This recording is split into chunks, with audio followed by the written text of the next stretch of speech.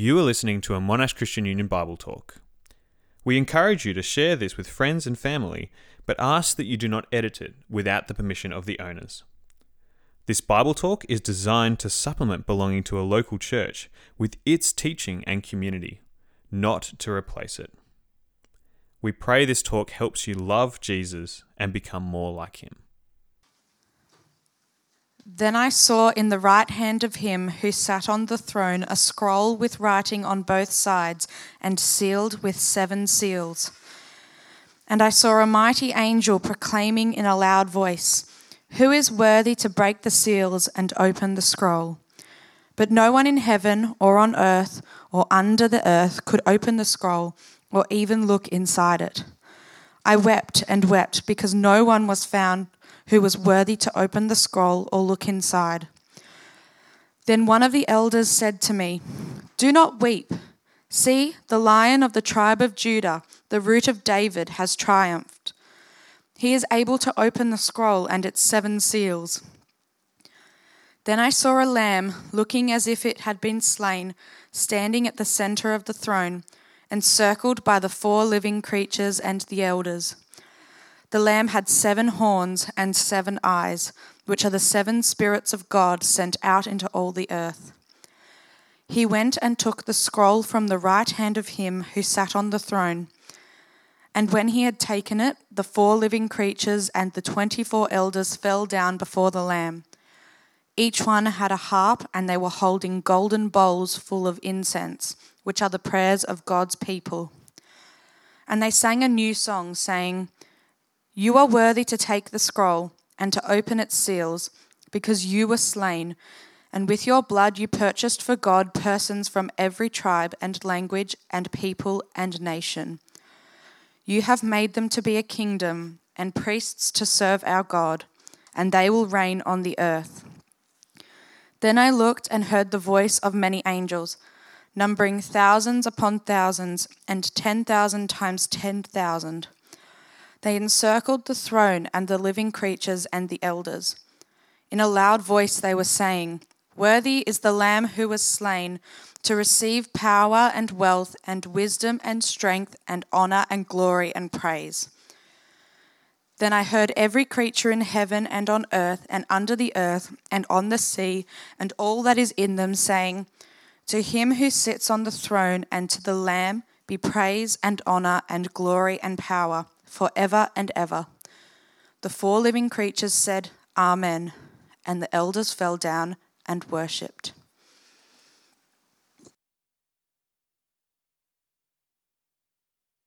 What a wonderful picture from Revelation 5 that we heard read. Thanks, Danny, for reading it so wonderfully for us. Such a wonderful picture of the Lamb who everyone is worshipping. And how is he described? He's described as the Lamb who had been slain. Now, we've spent this week considering the Lamb who had been slain at the cross. And I want to say congratulations, well done on making it to this final day, this final session of Summit. We've been on this journey, haven't we? Seeing the cross at the center. And we've been trying to let God's word help us make sense of and understand it. We've considered the frame and the foundations, that it's by his blood that sins are dealt with.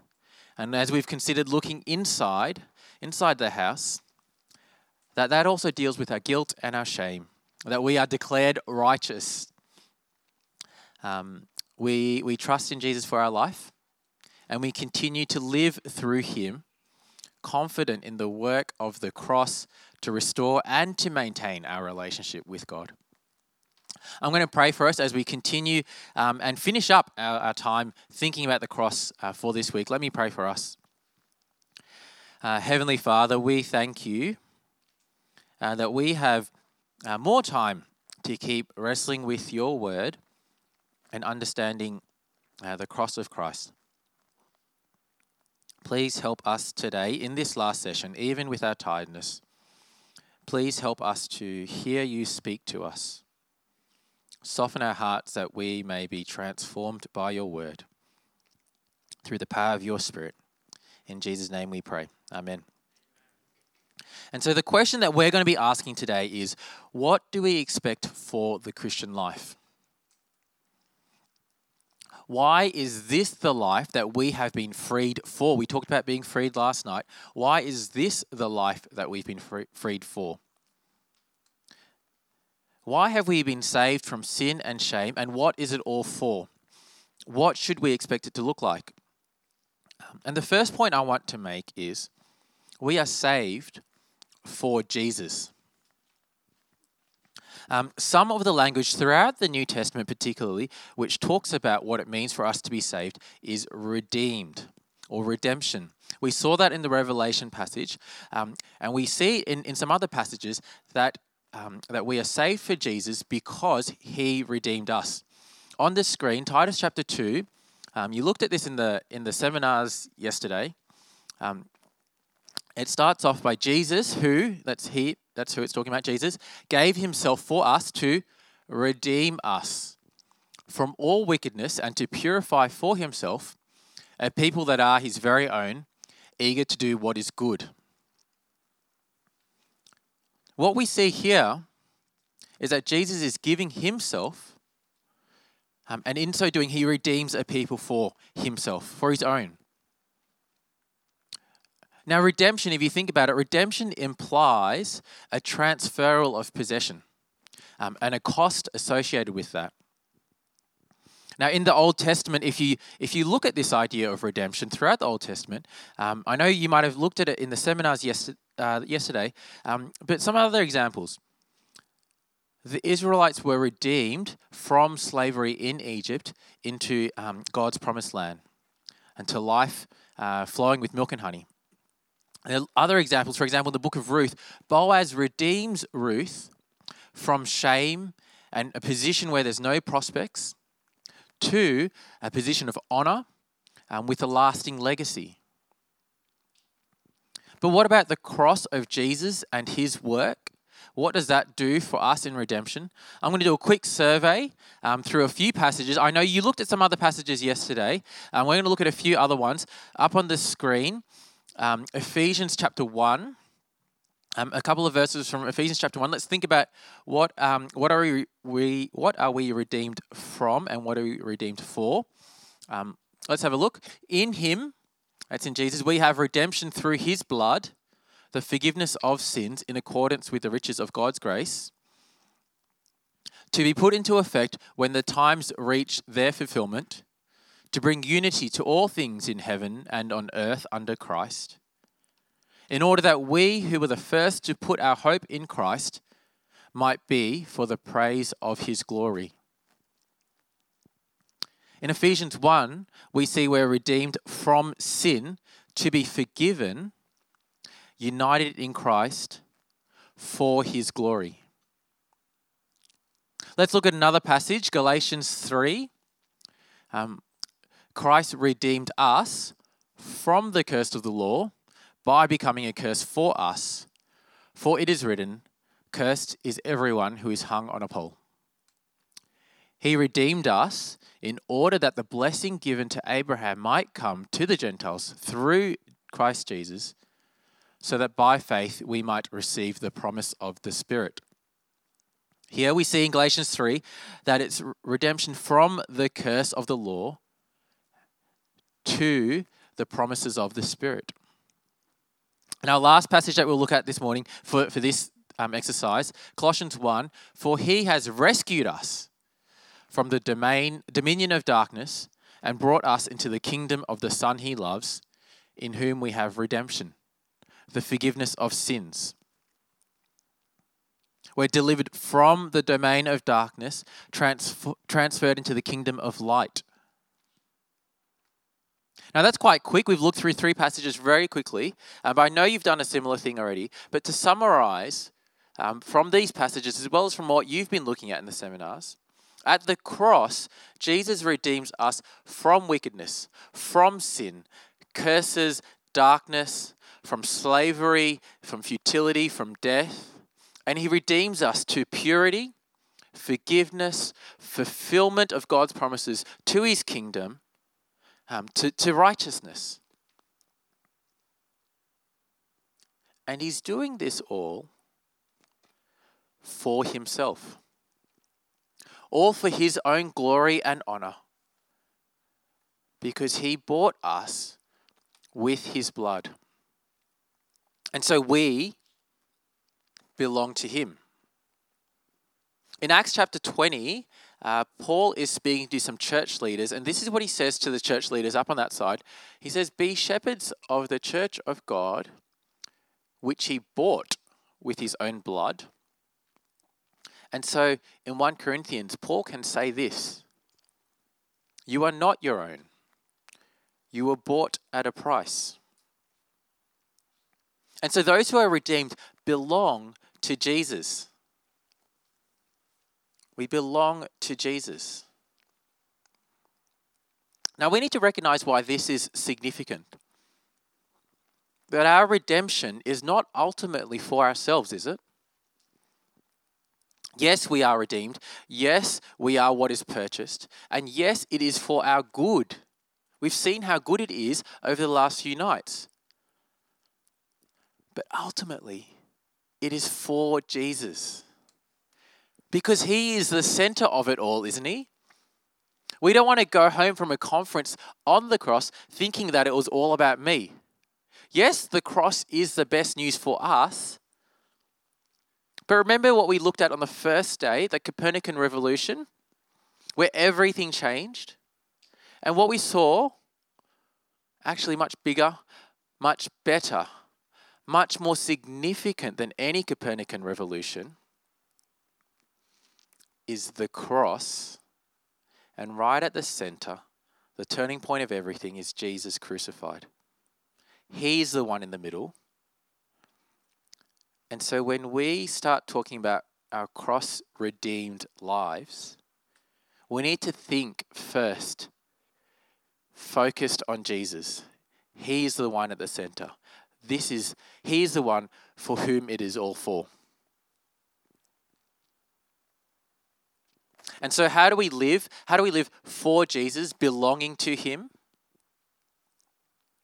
We need to look to him, both to him as the person, as well as to his work on the cross.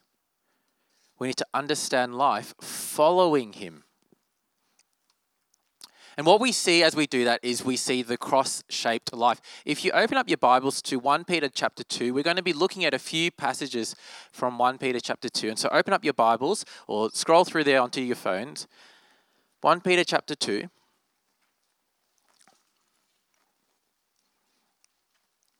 Verse 21. 1 Peter chapter 2, verse 21. To this you were called, because Christ suffered for you, leaving you an example that you should follow in his steps. Christ suffered for us, leaving an example for us to follow. And that example, specifically in 1 Peter 2, is the example of living a godly life, even in the face of wrong and even in the face of suffering. And that's exactly what Jesus did. That's that example. We've heard it in the Passion narrative, haven't we? We read the Passion narrative on the first day, and we heard Simon perform it for us. Think about the false accusations of the Jewish leaders, the injustice and the spinelessness of Pilate. Think about the mocking and the flogging from all the soldiers, the insults and derision from passers-by. He saved others. Why can't he save himself? Think of the shame of the cross itself. Ultimately, even being forsaken, Jesus suffered.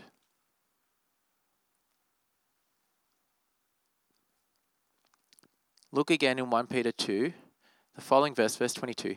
He committed no sin, and no deceit was found in his mouth. When they hurled their insults at him, he did not retaliate. When he suffered, he made no threats. Instead, he entrusted himself to him who judges justly. Throughout all of that suffering, Jesus was without sin. He was perfect, righteous, godly, gracious.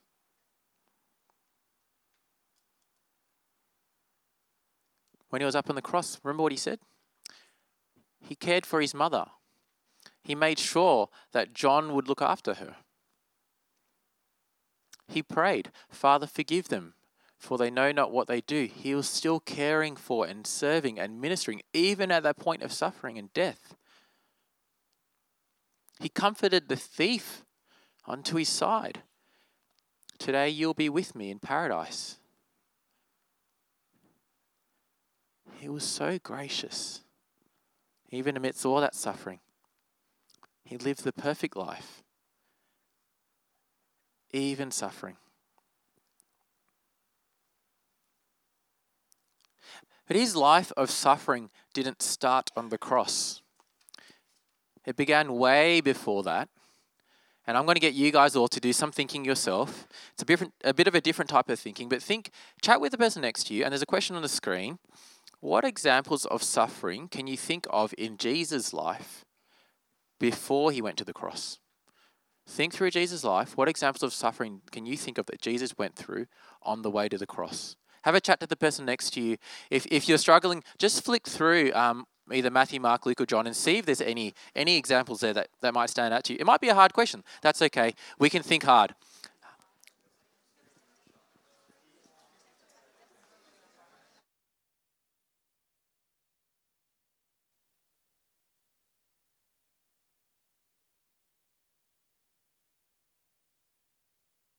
Hey, let's come back together.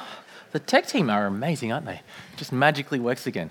I would love to hear what you guys are talking about, but I think for the sake of time, and I know it's a bit of a big room to be shouting out at, let me tell you some of the things that came to my mind as I was thinking through this question.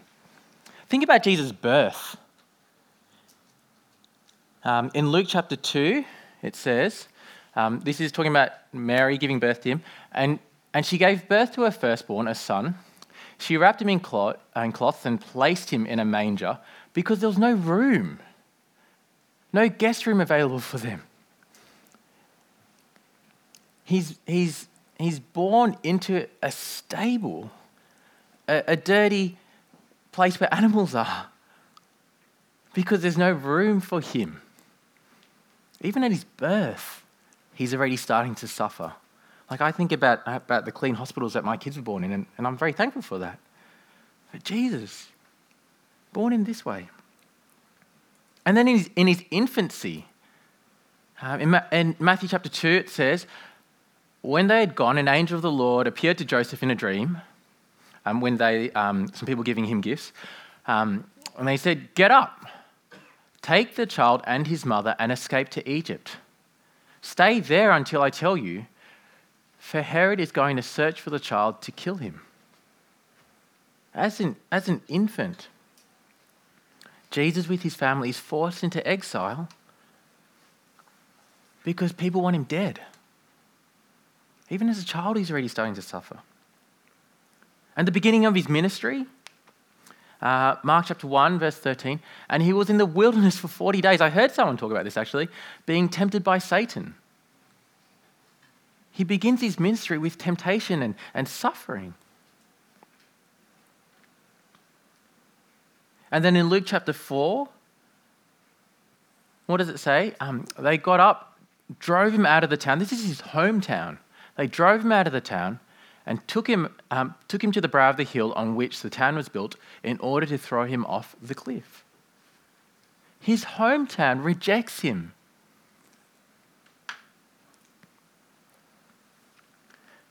Think about what Jesus' ministry would have been like so that he had to say this. Jesus replied, "Foxes have dens and birds have nests, but the Son of Man has no place to lay his head." Think about what it was like for him to be so exhausted from doing ministry, having no place to rest his head. Jesus was a servant who suffered all the way. Our Saviour Jesus. His suffering didn't begin at the cross, but it definitely climaxed there, didn't it? Throughout his whole life, he was suffering. And if we look again to our 1 Peter 2 passage, in verse 21, it says, "To this you are called because Christ suffered for you." It should be clear by now, but it's worth repeating that Jesus' suffering, climaxing on the cross, while an example, which we see at the end of verse 21, while an example is not only an example. He suffered and died for us.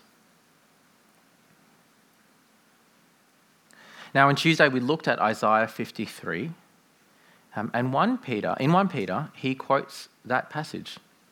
In verse 24, Isaiah 1 Peter 2, verse 24, he's quoting Isaiah 53. He says, "He himself bore our sins in his body on the cross, so that we might die to sins and live for righteousness. By his wounds you have been healed."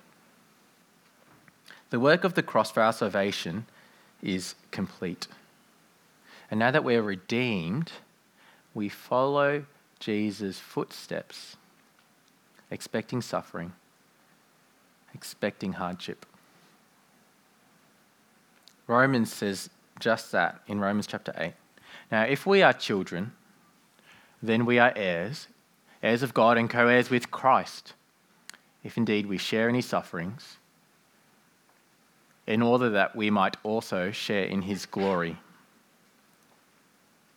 And so while we follow Jesus along the suffering route, we also expect glory to come. The cross-shaped life of suffering doesn't end just with suffering, but it ends with glory. Jesus suffered in his death, but then he rose to glory. That's the pattern, suffering then glory. That's the framework. Now, why are we spending all this time talking about this? It's because it's so easy for us to move on and away from the cross. It's so easy for us to think, yes, I know that now. We've spent a whole week talking about the cross. I get it. Look, Jesus was glorified. It's so easy to look at his glory, to look at victory. But his way there was through the cross. And we need to keep looking to Jesus, not only Jesus glorified, but Jesus who first suffered and was crucified on the way, in his gentle, in his humble, in his self-sacrificial love. And so let's keep looking to his glory. Yes, let's do that, but let's do that looking through the cross. Let's do that for ourselves. And let's consider that even for the ministries that we're involved with and those who we follow in ministry. You know, we're about to go into semester 2 or trimester 2. And so my question for us is, are you following the cross-shaped life?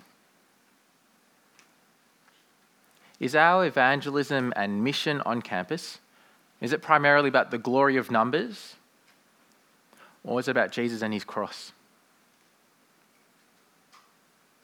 As we get our timetables and try to figure out how we want to spend our time, do we recognize that following Jesus might come at a cost to how we want to set that up? Are our timetables self-serving? How can I get the most out of uni? Or are they thinking about how can I serve Jesus, even if that's costly, even that means that things aren't as efficient for me? What about our goals in life, our ambitions and what we hope for? Do they follow the example of the one who has redeemed us by his blood? Our hopes and ambitions tied with Jesus and growing his kingdom, and doing so, living, following his method, going through the cross. And so do we value growth in godliness above growth in results and growth in our abilities? Do we think about following Jesus who in humility suffered and died? What about those who we follow in ministry? Maybe your staff workers or your pastors, or perhaps most challengingly, those who we follow online. What's their life? What's their ministry like? What is it that you follow them for? Why do you follow them? Is it because their ministry is successful and glorious? Is it because they have a great personality? It's very charismatic and easy to follow? Or is it because of their cross-shaped character? The methods in what they proclaim and how they do ministry, shaped by the cross. I want to encourage you, be cautious of the minister whose life you cannot see.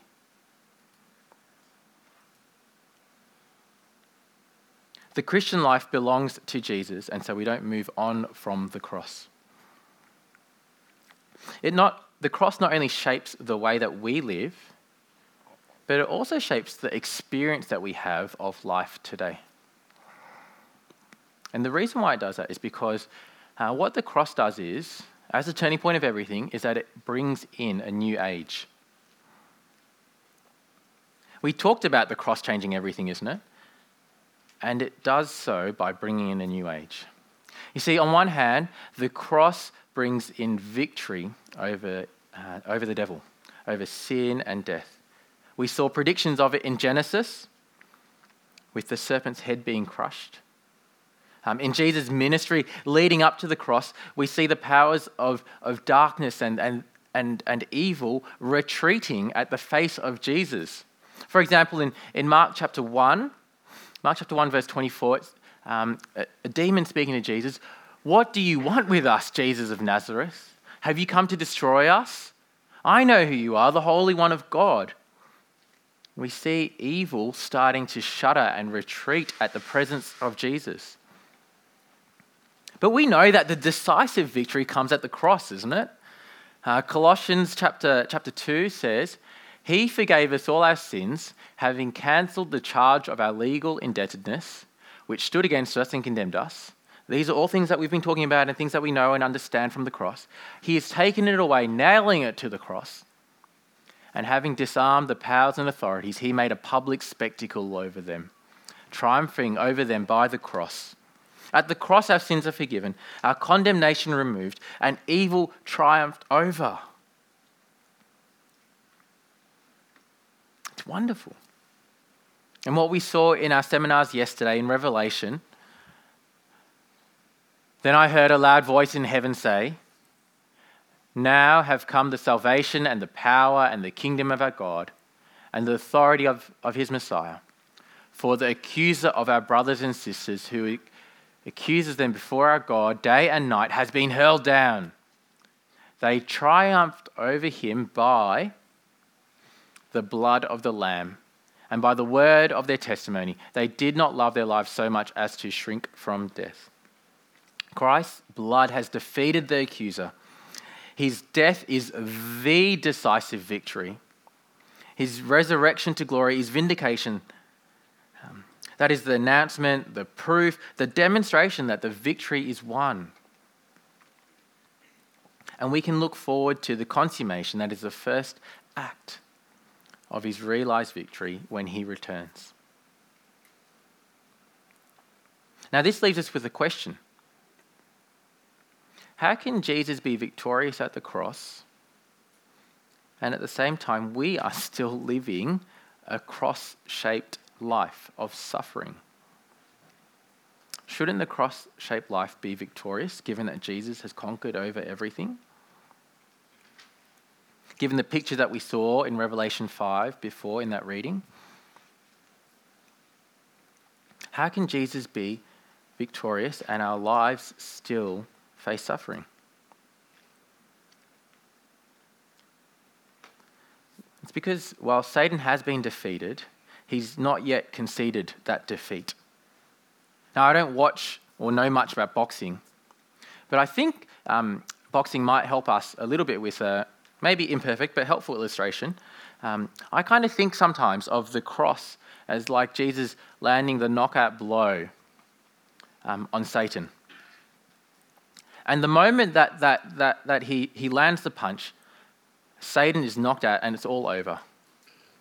But he's struck and his body is flying in the air and he's flailing and kicking, refusing to admit defeat.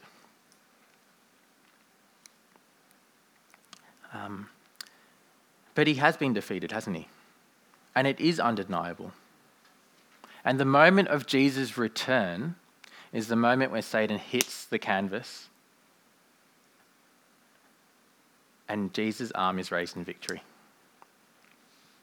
He consummates that victory. I find that as a helpful illustration to kind of make sense of what's going on. I know it's not perfect, but I think it gives us the idea that we live between Jesus' victorious death and his vindicating resurrection. We live between that time and his return when the victory is consummated. Between those two key moments in history. Now, you might call this the overlap of the ages, and some of us are familiar with this idea. Some of us, this is a new concept. And so I've tried to draw a diagram to help us make sense of this a little bit. We have time. Time begins on that side and comes across. At the beginning of time, there's creation. At some point in time, Jesus died and rose again. So that's the cross in our timeline. And his work on the cross, vindicating the resurrection, brings in a new age. And so we've got this old age beginning with creation all the way through. Jesus' death and resurrection ushers in a new age. And then at Jesus' return, the old age will be totally done away with. That's why that bottom arrow ends there. And in this area, the overlap of the ages is where we live. Some people describe it as the now and the not yet. But that's where we are at. What we're looking forward to is this new age to come where there will be no more old age, when everything is consummated, that wedding feast of the Lamb, with people from every tongue, tribe and language, as we heard in Revelation 5, will be worshipping the slain Lamb. Sin and its effects from the old age will be no more. There'll be no more tears, no more sadness, no more pain. That's what is to come. But for now, we live in that overlap period. So yes, Jesus is victorious. Yes, he has conquered death. But we still experience the effects of sin and the old age. That's the tension that we need to hold, living in that overlap. We hold confidently to what Jesus has done on the cross, what he has accomplished, that he's done everything to bring in the new age, but simultaneously, we have a certain hope of what is to come, recognizing that we are still in also the old age and we're waiting for that to end. We're waiting for sin and suffering and death to be no more. That's the tension we hold between those two. And that's what we do as we live the cross-shaped life. We understand what has been accomplished on the cross, and we need to make sure that we don't under-realize. Make sure we don't underestimate what has happened and keep living as if we live in that old age. We need to keep remembering that because of Jesus, we are people of the new age. That is, we have a certain hope. We know what is to come.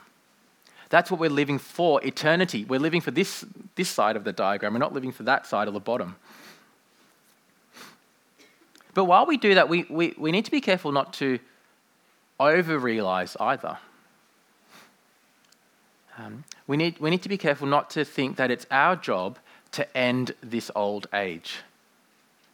That's what Jesus will do when he returns. And so the way that we hold this paradigm is recognize that in Christ, we are people of the new age. We need to remember our identity, who we are in Jesus, what we're longing for, who we belong to, and we at the same time recognize that as we live the cross-shaped life, we expect suffering and difficulty even now. And we look forward to that moment of glory when he returns again. And so will you pray with me? Come, Lord Jesus, come. Let's pray.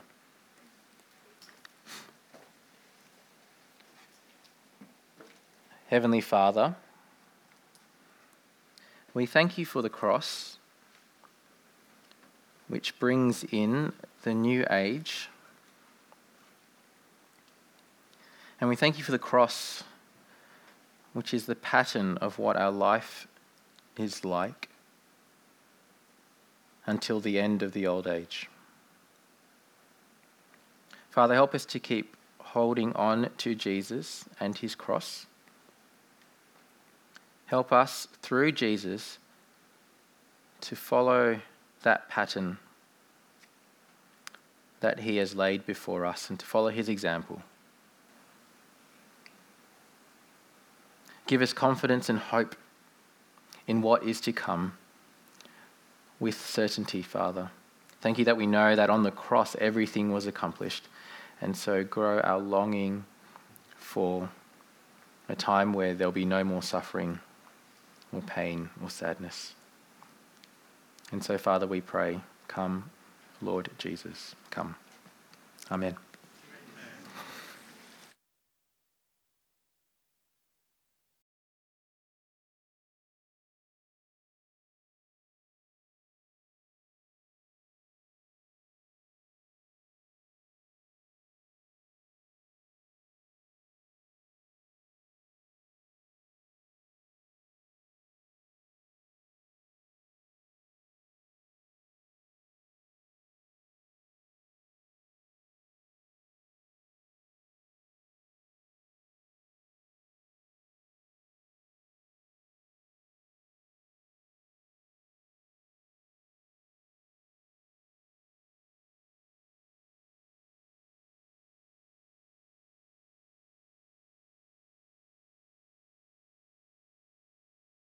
Thank you for listening to this Monash Christian Union Bible Talk. We long to see everyone at Monash University know a disciple-making disciple of Jesus Christ. If you have been blessed by this ministry and would love to support Monash Christian Union, you can do so via the link in the podcast description.